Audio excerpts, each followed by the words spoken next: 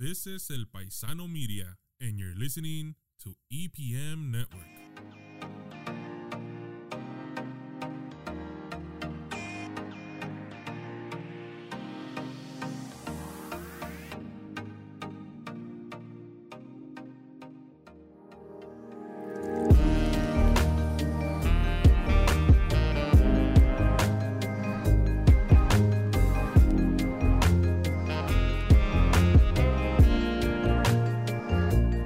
Everyone, and welcome back to another episode of Rio Rewind. I'm Brandon, I'm Lorenzo. and today we're going to be talking about Scarface. Yeah, Scarface. It's a movie that came out in the 80s. It's about this guy, Tony Montana. He's a Cuban immigrant. He came over here when all the Cubans were fleeing from Fidel Castro over there in Cuba. They're escaping communism when he came here. And him and a friend of his, they came here and they didn't really have too many opportunities. So they went to start selling coke. And then he kind of just rises through the food chain of the drug underworld over there in Miami. Yeah, and this movie is it's got a lot of layers of thematic influences from the original Scarface, which was an old mob movie. And then it also tells a story of the immigrant experience, which I guess the old Scarface kind of did too for Italians, but this one doesn't for Cubans. And it kind of it's similar to a lot of mob movies and movies that are kind of of this gangster style that me and Lorenzo talk about a lot.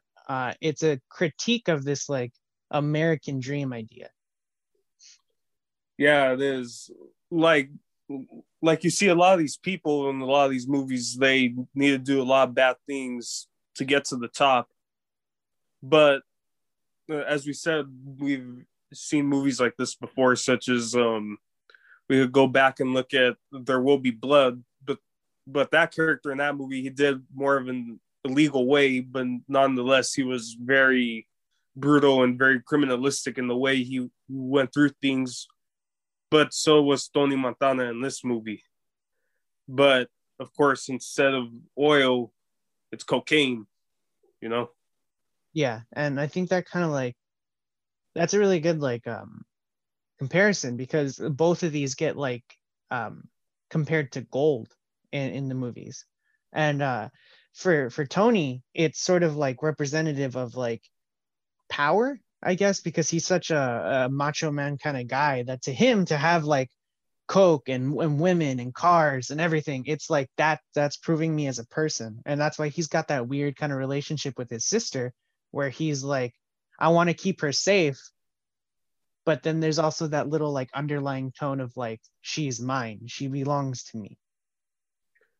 Yeah, it's part of his mentality. He's just possessive over everything around him. He wants control. He wants things in his grasp. He doesn't want things not to go his way. But things stopped really going his way when he stopped listening to his mentor's advice. His mentor, I'm sorry, I really forgot his name, but he told him at the beginning of the movie, don't get high on your own supply. But then he started snorting the stuff, and then he just started losing control, because coke, you just lose all your inhibition. You don't think, you're just impulsive, and you do what just feels good to you, even though if you weren't on coke, it probably wouldn't be feeling as good to you. And it's a bad drug. It builds your ego, and I think it kind of it's representative of the fact that following this criminal path is sort of going to corrupt you no matter what. If you try to go through this criminal path, it's going to corrupt you, because it went from him being I'm really sure of myself and I have confidence to no, everybody owes me, this world owes me, I'm the bad guy kind of thing. Yeah, and then he kind of forgets his place, because his ego, as it grows, he starts doing things his own way. For example, he was working underneath a Bolivian man, I believe, Soto, and he's the main kingpin. He's like the Pablo Escobar of the movie. He's the main guy. Yeah. And he doesn't go along with what he does because he doesn't want to kill a guy in a certain way, because even though he's a macho man, he kind of gets some morals in the way. And then he ends up killing the hitman that he was supposed to be helping, and that leads to his demise. Yeah, and it's like there's a lot of moving parts to this movie that get kind of lost in that weird, oh, it's just a Scarface Al Pacino movie where he freaks out and pretends to be Cuban, and that mentality of like, oh, it's just a gangster movie, follows it too much. But I would say if you're going to watch this movie, really take the time, maybe watch it twice, take the time to see it, because it's a tragedy. It's really sad, and it tells a story and it teaches you a lesson. Yeah, that's true, because when I first seen this movie when I was a little kid, I thought like, oh yeah, that's cool. This guy's a big gangster. He's riding around these cars, being with all these beautiful white women.